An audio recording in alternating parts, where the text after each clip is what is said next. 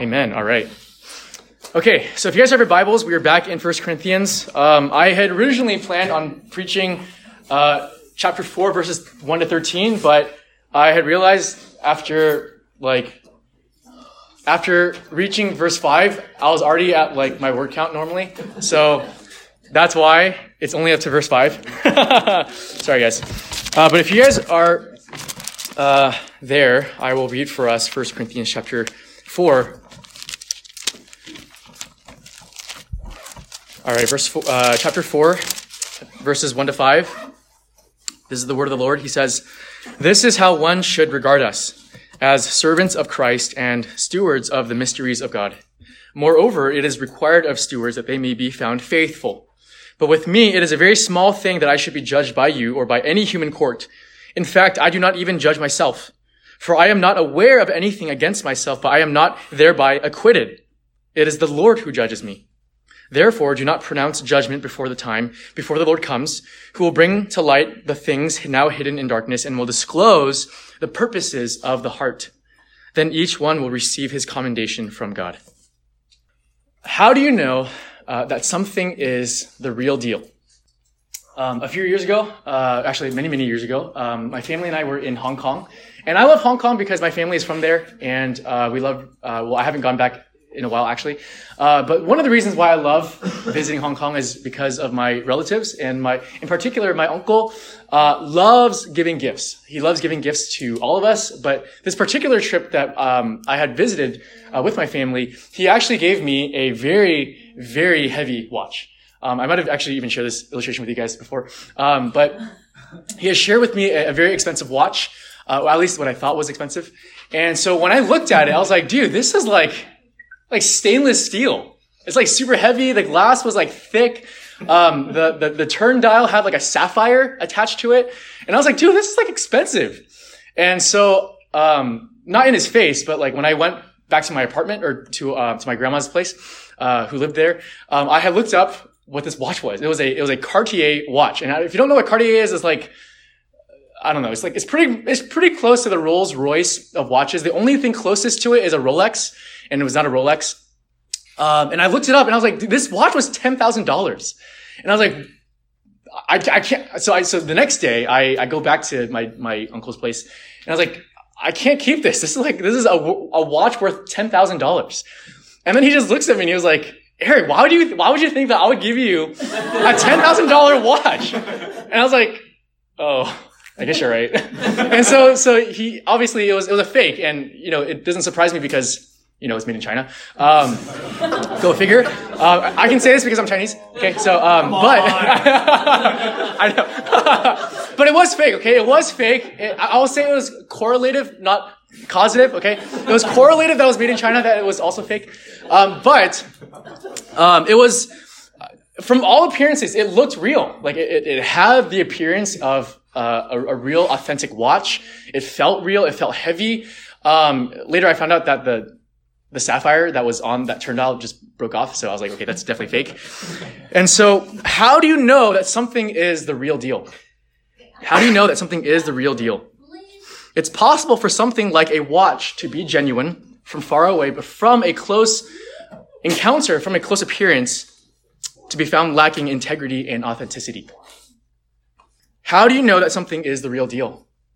You can determine the authenticity of something by its characteristics.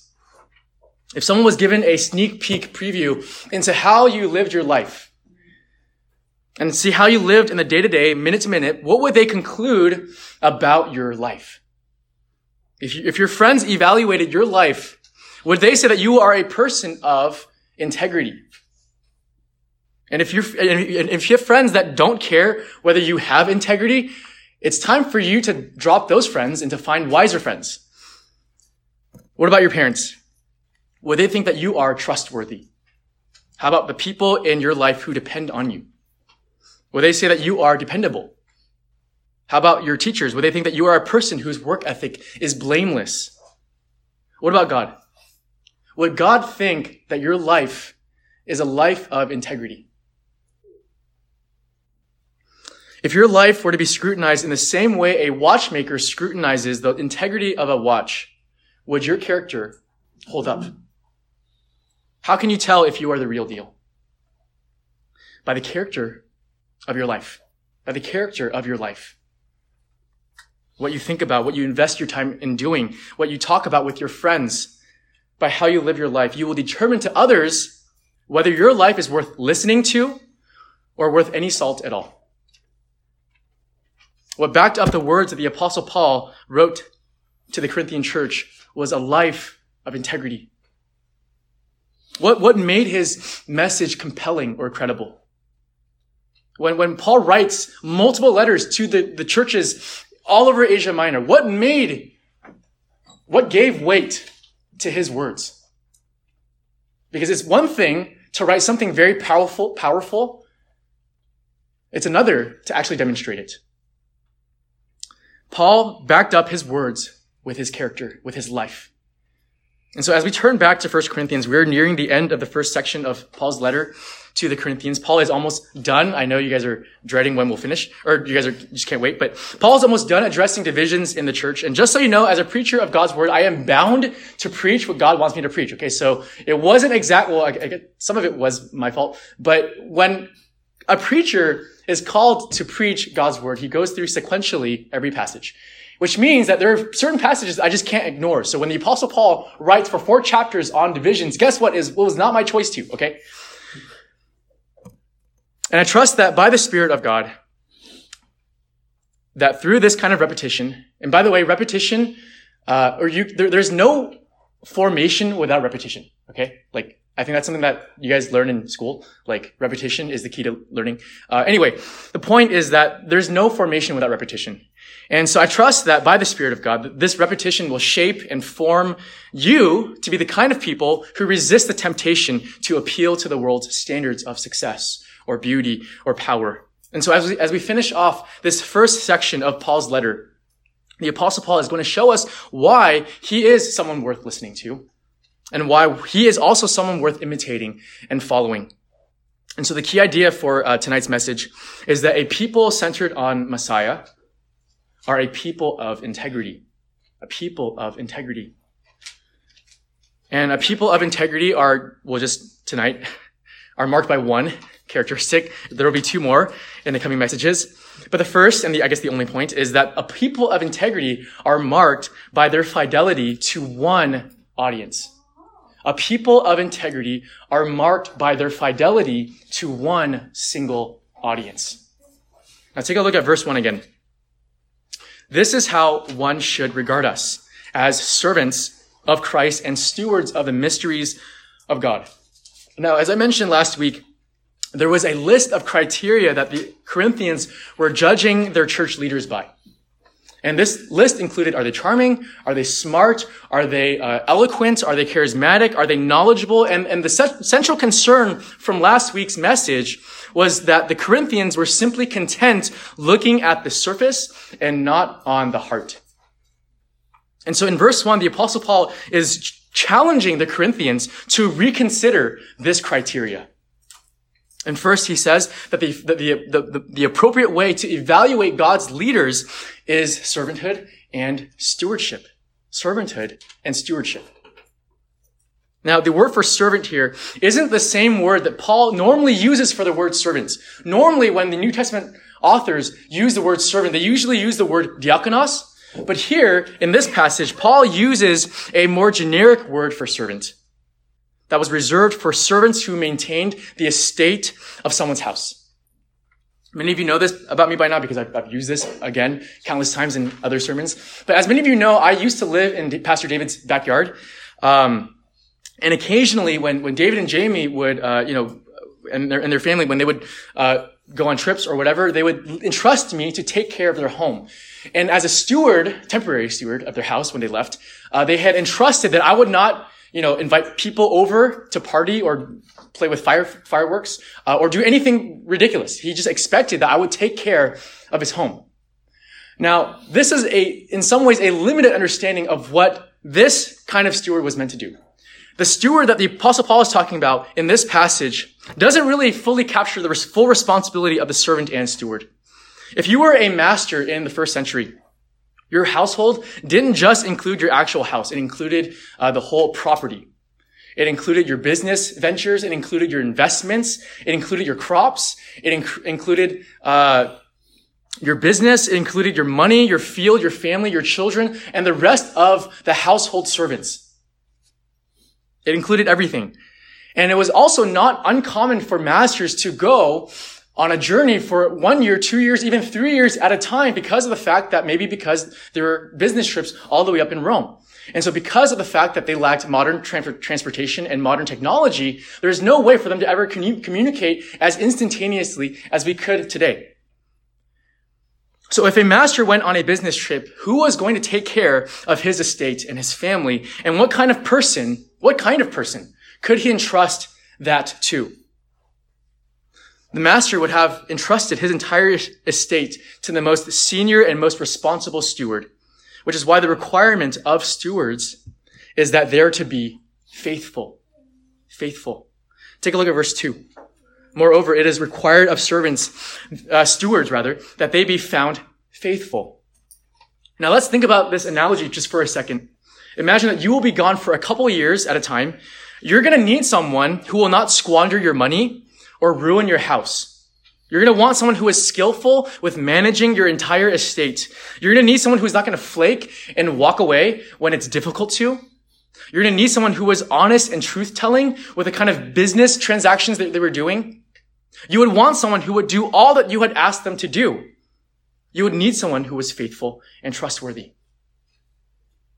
You know, at Lighthouse, we talk a lot about stewardship and faithfulness, and I can tease out all the implications of faithfulness and stewardship, and I was actually planning on doing that tonight, but I'm going to spare you guys because we just be here all night. But I think sometimes for the sake of being thorough and exhaustive, we overcomplicate what doesn't have to be. In this verse, there is a certain kind of simplicity that the Apostle Paul is calling for here. The word for faithful is the word that we use for faith, pistos. American Christianity, I think, focuses maybe a bit too much on faith, as if faith is our final assurance before God. And don't get me wrong, faith is obviously important. It's one of the reasons why the Reformation happened. But faith is only important insofar as the object of your faith and what your faith trusts and places its hope in. What made Paul faithful? What made Paul faithful? Faith is not about how you or how much of it you have, but whom your faith is in. Sometimes we pursue faith in and of itself and not the object of our faith. Do we not? So what made Paul faithful? What made Paul want to be excellent in all that he did in his ministry to the Corinthians and all the other churches that he ministered to? Paul didn't pursue faithfulness or excellence in and of themselves. Paul was faithful and excellent in all that he did and wanted to be found faithful because he simply loved God and wanted to please his master. That is the goal of all faithfulness. And I think sometimes we lose sight of this goal, that in the name of faithfulness, that we lose sight of the object of our faithfulness. It isn't just because we need to get things done or because we want to have a specific reputation for excellence. It's because we love God. And I think sometimes we just lose sight of that. That we just pursue excellence and faithfulness just because it's good to, or because our church talks about it a lot. But we lose sight of the fact that faithfulness, the whole object, the whole point of faithfulness is to please the master. It's the reason why in 2 Corinthians, Paul was so fearful. Now, the Apostle Paul was not normally a fearful individual. He was not a man of many fears, but there was one thing that he feared. In 2 Corinthians chapter 11, Paul reveals his kryptonite. He says, "But I am afraid that as the serpent deceived Eve by his cunning, your thoughts will be led astray from a sincere and pure devotion to Christ." The epitome of faithfulness is a sincere and pure devotion to Jesus. You lose sight of that, you don't have faithfulness. You just have some way of just tooting your own horn. How you pursue faithfulness and excellence flows from this source, a pure and sincere devotion to the Messiah, an audience of one. And so what does this faithfulness look like? What specifically does this faithfulness look like? Well, fidelity, faithfulness to an audience of one means that we look to no one else, not even ourselves. We look to no one else, not even ourselves. Now we have to remember that the Corinthians were second-guessing Paul's integrity and questioning his authority. And just because the Apostle Paul was an apostle didn't mean that he was a robot. The Apostle Paul was a real human being with real emotions and feelings. But take a look at what he says in verse 3 in light of the criticism that he's receiving from the Corinthians. But with me, verse 3, he says, but with me, it is a very small thing that I should be judged by you or by any human court. What the Apostle Paul is pretty much saying is, I don't care what you guys think about me or your judgment of me. In fact, one commentator writes, Paul brushes aside their criticism. Indeed, the interrogation of any human court is of no consequence to him. And I think at this point, the Apostle Paul is touching a nerve for all of us here. You can ignore it. You can pretend that it's not a problem. You can say that you're recovering from it. You can even say that you're completely fine by it. But the fact of the matter is that all of us, in some ways, are ruled by the opinions and approval of other people. Pastors and leaders, no less. You know, there's a character in Parks and Rec named Ann Perkins, who adopted the personality of all her boyfriends that she had dated. And so her first boyfriend, at least in the show, was a guy named Andy Dwyer. You guys might know him as Star-Lord. He is Chris Pratt. You know, if you guys ever seen the show, Andy Dwyer is just this idiot, okay? He's an adorable idiot, but he's an idiot nonetheless. And so because she loves him so much and likes him, and wants to remain in his love, she adopts his personality. Another boyfriend that she ends up dating is unironically, or I guess ironically, Chris, or otherwise known as Rob Lowe. But Chris is a complete health nut. And in order for Anne to secure his affections, she also likewise is a health nut as well. She is into essential oils. She's into all these crazy things. Why? Because she wanted her boyfriends to like her. Now, for some of us, we're overt like Anne. Okay? In order to gain the acceptance of others, you will dress the same way as those you seek to win acceptance of. Maybe we'll use the same eyeliner. Maybe we'll listen to the same music. Maybe we'll try to talk the same. Maybe for some of us, we're more covert in our people-pleasing. Maybe we'll compromise our values to fit in. Maybe some of us are afraid of telling people that we are Christians because we fear rejection and shame. Maybe some of us are afraid of what people think of us, so we send others to do our bidding. You know, maybe you'll send your friends to figure out if this other person likes you or not, and if they don't, then the other person doesn't know. The Apostle Paul says that it is a small thing that he is judged by any human court. But so many of you willingly put yourselves into the theater of approval or disapproval, waiting to be affirmed or critiqued on social media. Megan, Nicole, and I were just talking about how almost all you guys, and I say almost because you'll know why, but how almost all of you guys have completely bypassed the awkward phase of adolescence. There's no awkward phase for any of you guys anymore because you're just, learning whether consciously or unconsciously how to dress or how to act from people that you don't even know. Living in the digital age means that we are constantly putting ourselves in the judgment and critique of others. I don't know if you guys are aware of this or not. For some of us, the approval of others is what will actually get us up in the morning. What others think of us is often what will drive us toward narcissism. You thought selfies were just harmless? Think again. How others approve or our fear of their disapproval of us is what will often drive us to not say a thing in class or to do well. If you think about it some more, you'll find that the approval and praise of others is often what will lead people to work themselves to exhaustion, to cheat on tests, to use illegal drugs, and is often what will lead people to anorexia, depression, and suicide. The movie Chariots of Fire, I don't know if you guys have heard of it, but it's an Academy Award, it's a long time ago, is an Academy Award winning movie based on the real events and lives of two athletes competing in the 1924 Olympics. And one of the athletes is more well known, Eric Liddell, a Christian born to Scottish missionaries in China, and the lesser known is Harold Abrahams. And the movie tells a story of these two runners picked by the UK to represent the nation in the Olympics. Now, in the film, we find out that Harold makes the 200-meter final, but he finishes last. But, however, he has one last shot to prove himself in the 100-meter. And in one of the scenes before the race, he says to one of his teammates, he says, "Contentment. I'm 24, and I've never known it. I'm forever in pursuit, and yet I don't know what it is I'm chasing. And now in 1 hour's time, I will be out there again and raise my eyes to the crowd and look down that corridor 4 feet wide with 10 lonely seconds to justify my whole existence. But will I?" By now, as the watcher, you realize that Harold isn't just talking about the race or the Olympics. He's talking about his life, the totality of his life. All of the friendships that he could have had, all of the time that he could have had, has been sacrificed for this one 15-second moment before the world arena of fans, critics, and judges. What if he loses?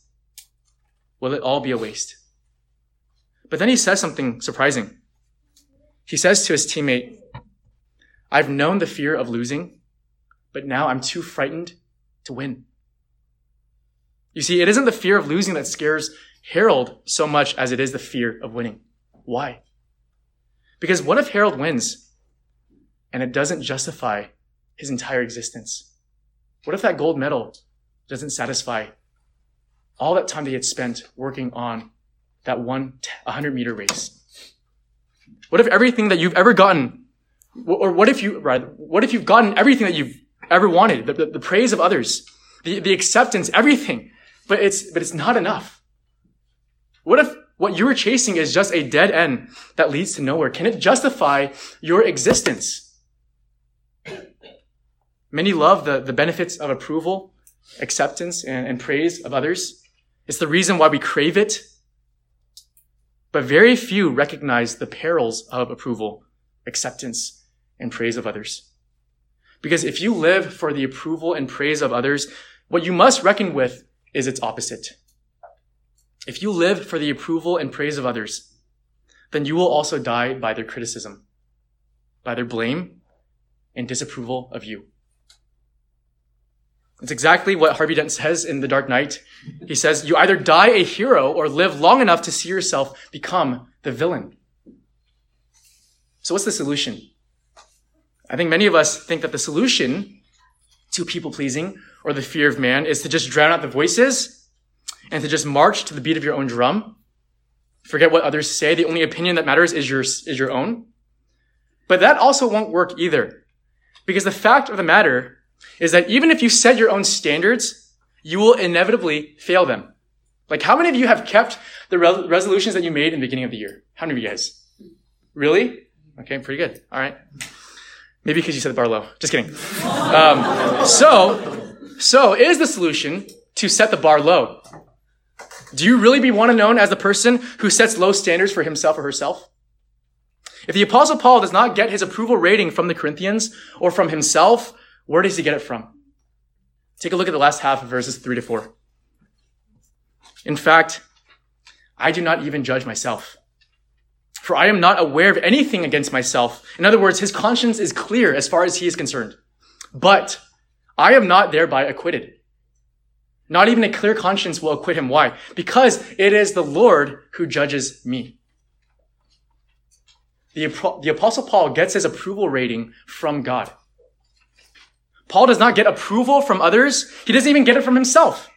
His eyes are fixed on God, the object of his faith.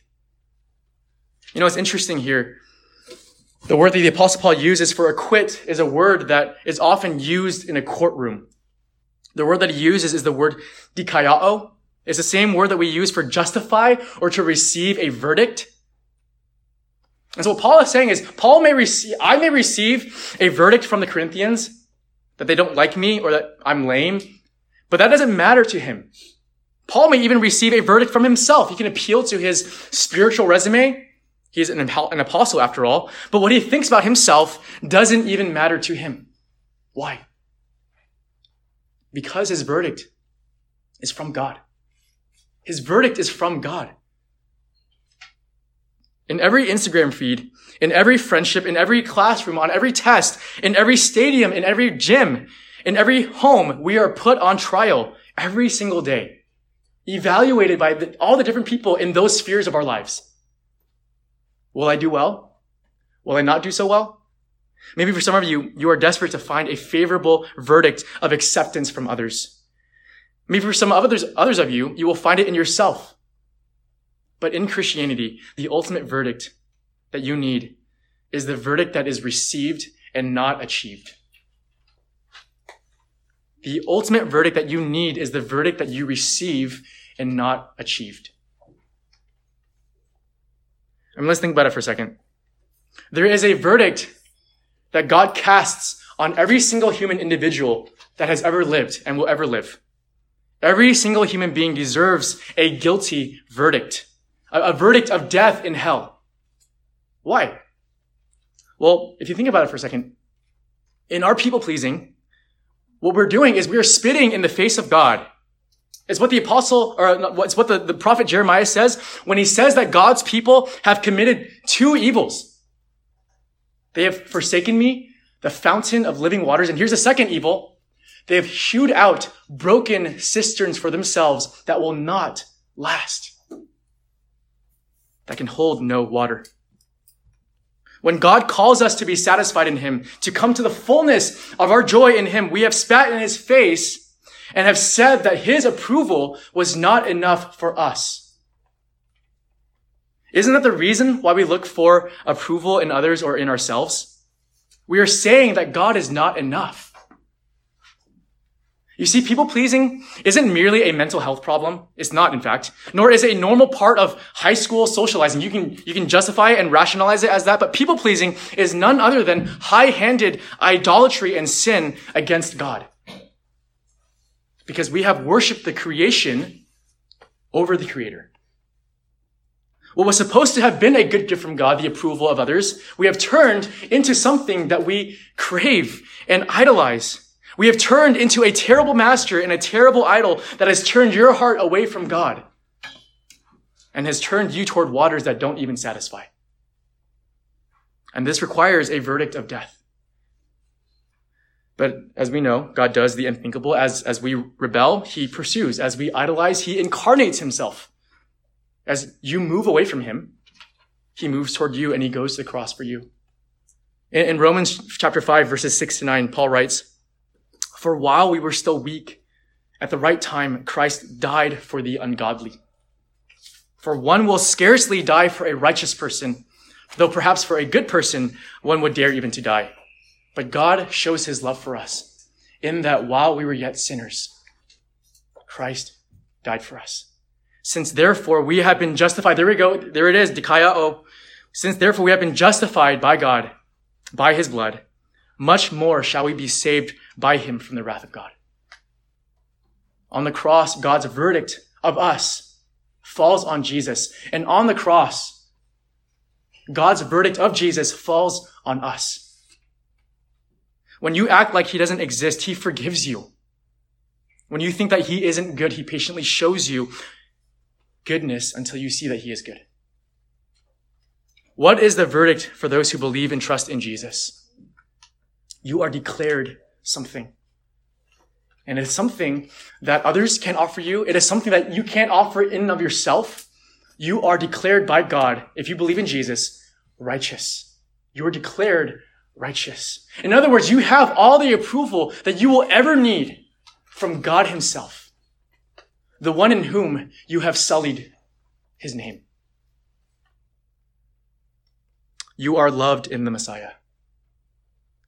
And so what Paul is calling for us to do here is to come to the end of yourself and prove yourself no more. Jesus has died for me. That is my verdict. That is my righteousness. That is my acquittal. That is my hope and peace. And that is all I need. And what that means is that there's no amount of good that you can do to add on to that verdict, and there's nothing bad that you can do to take that away. Isn't it so fickle, the way in which we seek the approval of others? Isn't it how fickle that one day one person likes you, another day they don't? For the Apostle Paul, he just couldn't get over the love of the Messiah for him. It's the reason why he says in Galatians, I have been crucified with Christ. It is no longer I who live, but Christ who lives in me. And the life that I live now in the flesh, I live by faith in the Son of God who loved me and gave himself up for me. And so my question for you is that approval enough for you? Or do you need to seek it from another person, from yourself? But there is no middle ground. There is no middle ground. You can either chase after the approval of others and being ruled by their praise, hoping that what they think of you will prop up your life only to find that it will not, or you can follow Jesus into a life of freedom and joy, to have the only approval that matters in this life and in the next. To live in faithfulness out of what God has already done of you and thinks of you in Jesus, where the value of your life is no longer defined by what you do or what others think of you or who your friends are, but by what God in Messiah has done for you on the cross.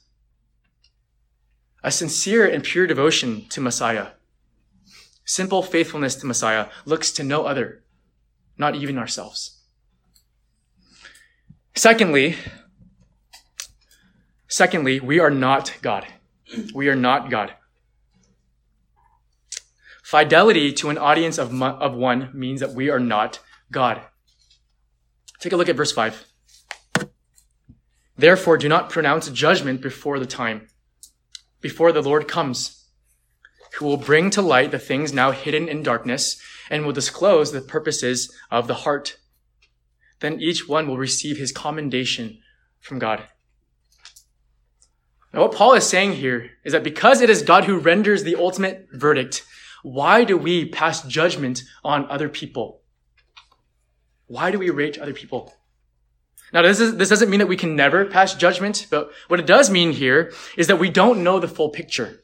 Do we really know the hidden intentions and motivations of the heart? And this is what the Apostle Paul says in verse 5. He says, God is the one who will disclose the full purposes of the heart. In other words, while we might know a little bit about an individual, maybe some, maybe a lot, we don't know the full picture. Fidelity to an audience of one means that we are not God. We're not the Holy Spirit. We don't know the intentions and purposes of the heart of an individual. And I don't know about you, but this verse challenges me because I am the biggest naysayer. Okay, I think you guys probably all know that. But I've mentioned this to you guys before, but I'm not usually like a half glass full kind of guy. I'm usually like a half glass empty kind of a guy. Megan is definitely the optimist in our relationship. I'm the pessimist. And this verse challenges me because even if people are acting whack, I don't know the full picture of a person's heart and motivations. And this passage serves to remind us that we can't. We don't know the full story. So stop psychoanalyzing people. We're not the Holy Spirit. Stop trying to be.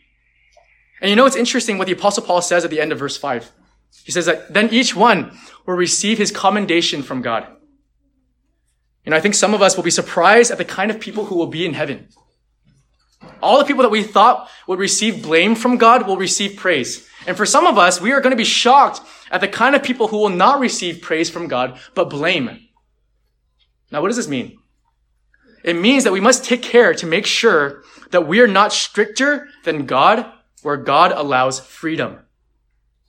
What fidelity to an audience of one means that we seek to be patient and gracious and charitable always, but especially when we don't know everything.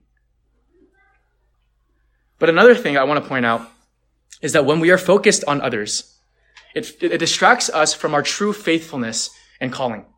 It distracts us from our true faithfulness and calling. I want you guys to take a look at the third point. We follow Jesus. Fidelity to an audience of one means that we follow Jesus. I want you guys to turn to John chapter 21. John chapter 21.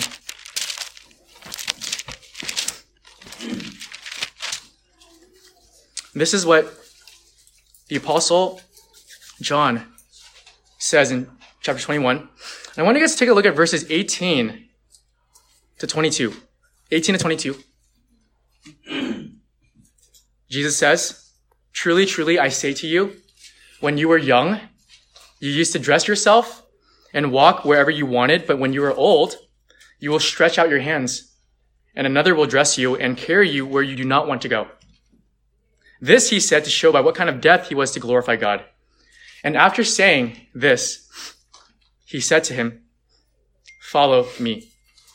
Peter turned and saw the disciple whom Jesus loved following them, the one who also had leaned back against him during the supper and had said, "Lord, who is it that is going to betray you?"